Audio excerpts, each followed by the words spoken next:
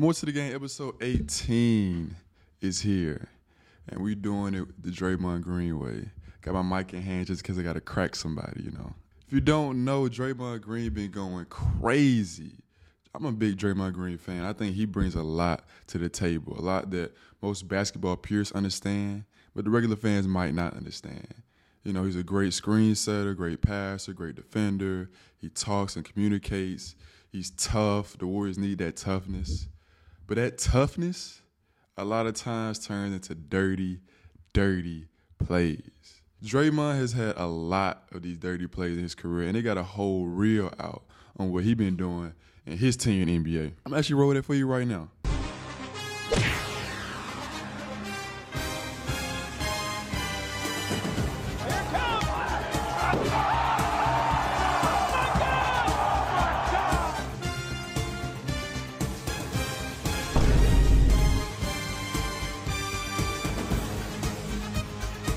Watch out, watch out, watch out, watch out!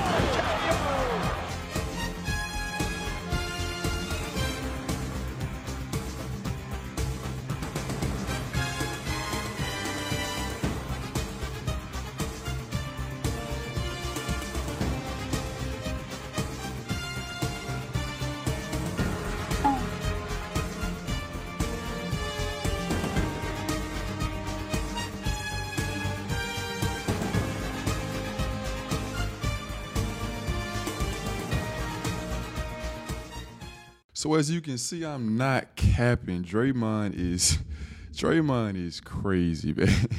And he's 33 now. He looks like he could be like 43.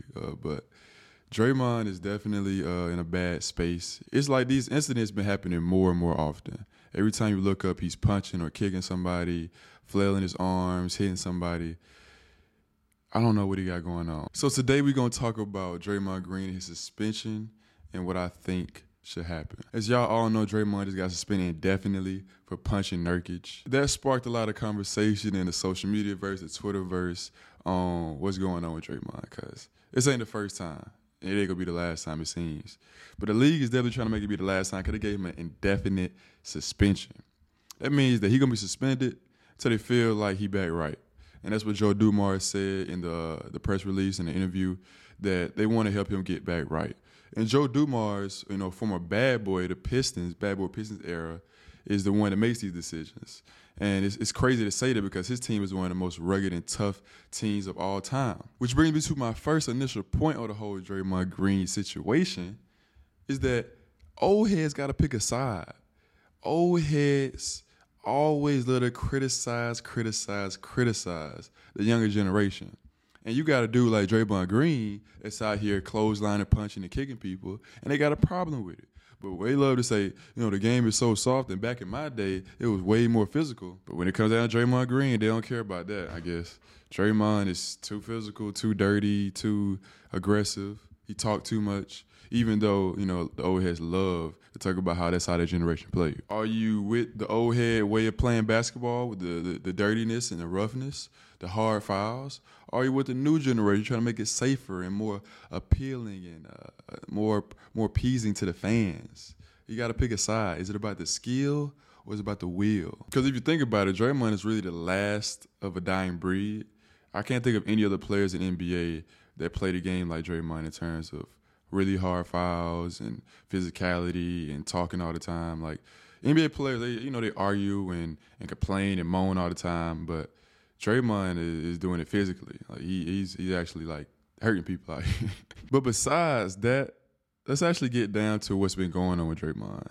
Do y'all think, I'm gonna ask y'all, do y'all think that Draymond got anger management issues? Because that's what people are throwing out there. They think that he needs to go to therapy or counseling, rehab, whatever, to get his anger management issues down. I honestly can believe that that's a problem. Like I can see Draymond being a guy that doesn't know how to deal with his anger properly. He's definitely unapologetic. Like even when he was talking about he apologized to Nurkic, like he still said it was bad luck and it was kind of like an accident.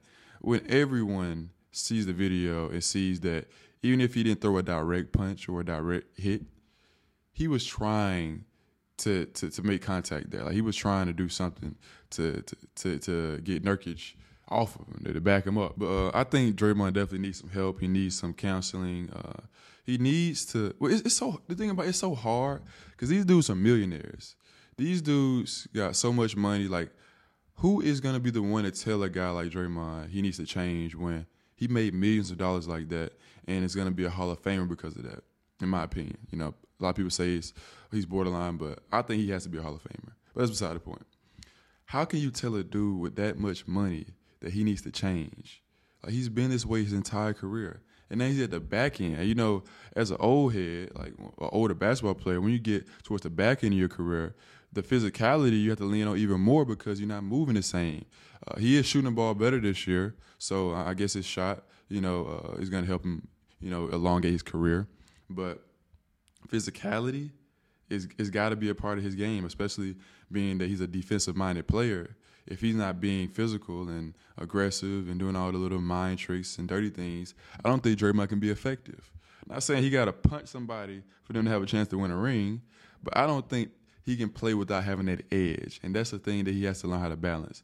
Can you maintain that edge but not hurt people? Another thing is that Draymond is lucky that this ain't his contract year, because if this would have happened and he didn't have a contract already signed because he just signed a 4-year, $100 million contract, it's very possible they would have got rid of him because Bob Myers is out the door. Like I said last episode, like, it's a new GM in there. Clay is definitely finna be out the door. And you might as well just get Draymond out the door after all of this stuff. But, you know, he signed his contract. That Steph guy, he probably going to have to stick around. Like, no one's going to trade for his contract, I don't think. Like, he doesn't fit on a lot of teams in today's game because no one's really putting the ball in their forwards' hands at the top of the key to make plays, or they got guys that they, you know, need somebody to get screened and get open. Like, not many people play like the Warriors do. It's a good thing that Rich Paul got in that 4-year, $100 million deal, because if it came another year later, he might be done. Isn't it crazy how I just did the episode on how the Warriors are done last episode, and this happened like, what was it, a couple days later? Because if this don't show you that the Warriors are done, I don't know what else it's gonna take. I don't know. Them missing the playoffs, would that show you? Man, it's over for them. Like I told y'all, stuff like this happens. I remember when the Lakers dynasty was over, Andrew Bynum, he filed somebody crazy and got ejected, and that was like maybe his last season with the Lakers or his last game with the Lakers. Like, that frustration kicks in at the end, man. Like, it's the end for the Warriors. They had a good run, though. But if you're an old head out there, I hope you appreciate his game, because y'all love complaining about how soft it is nowadays. Just saying, don't be complaining now. Anyways, hope you guys enjoyed today's episode. I enjoyed bringing it to you as always. We winded down this season.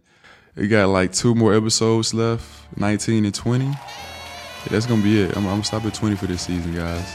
So, you know, enjoy while you got me, because when I take my break, I'll be out like I am now.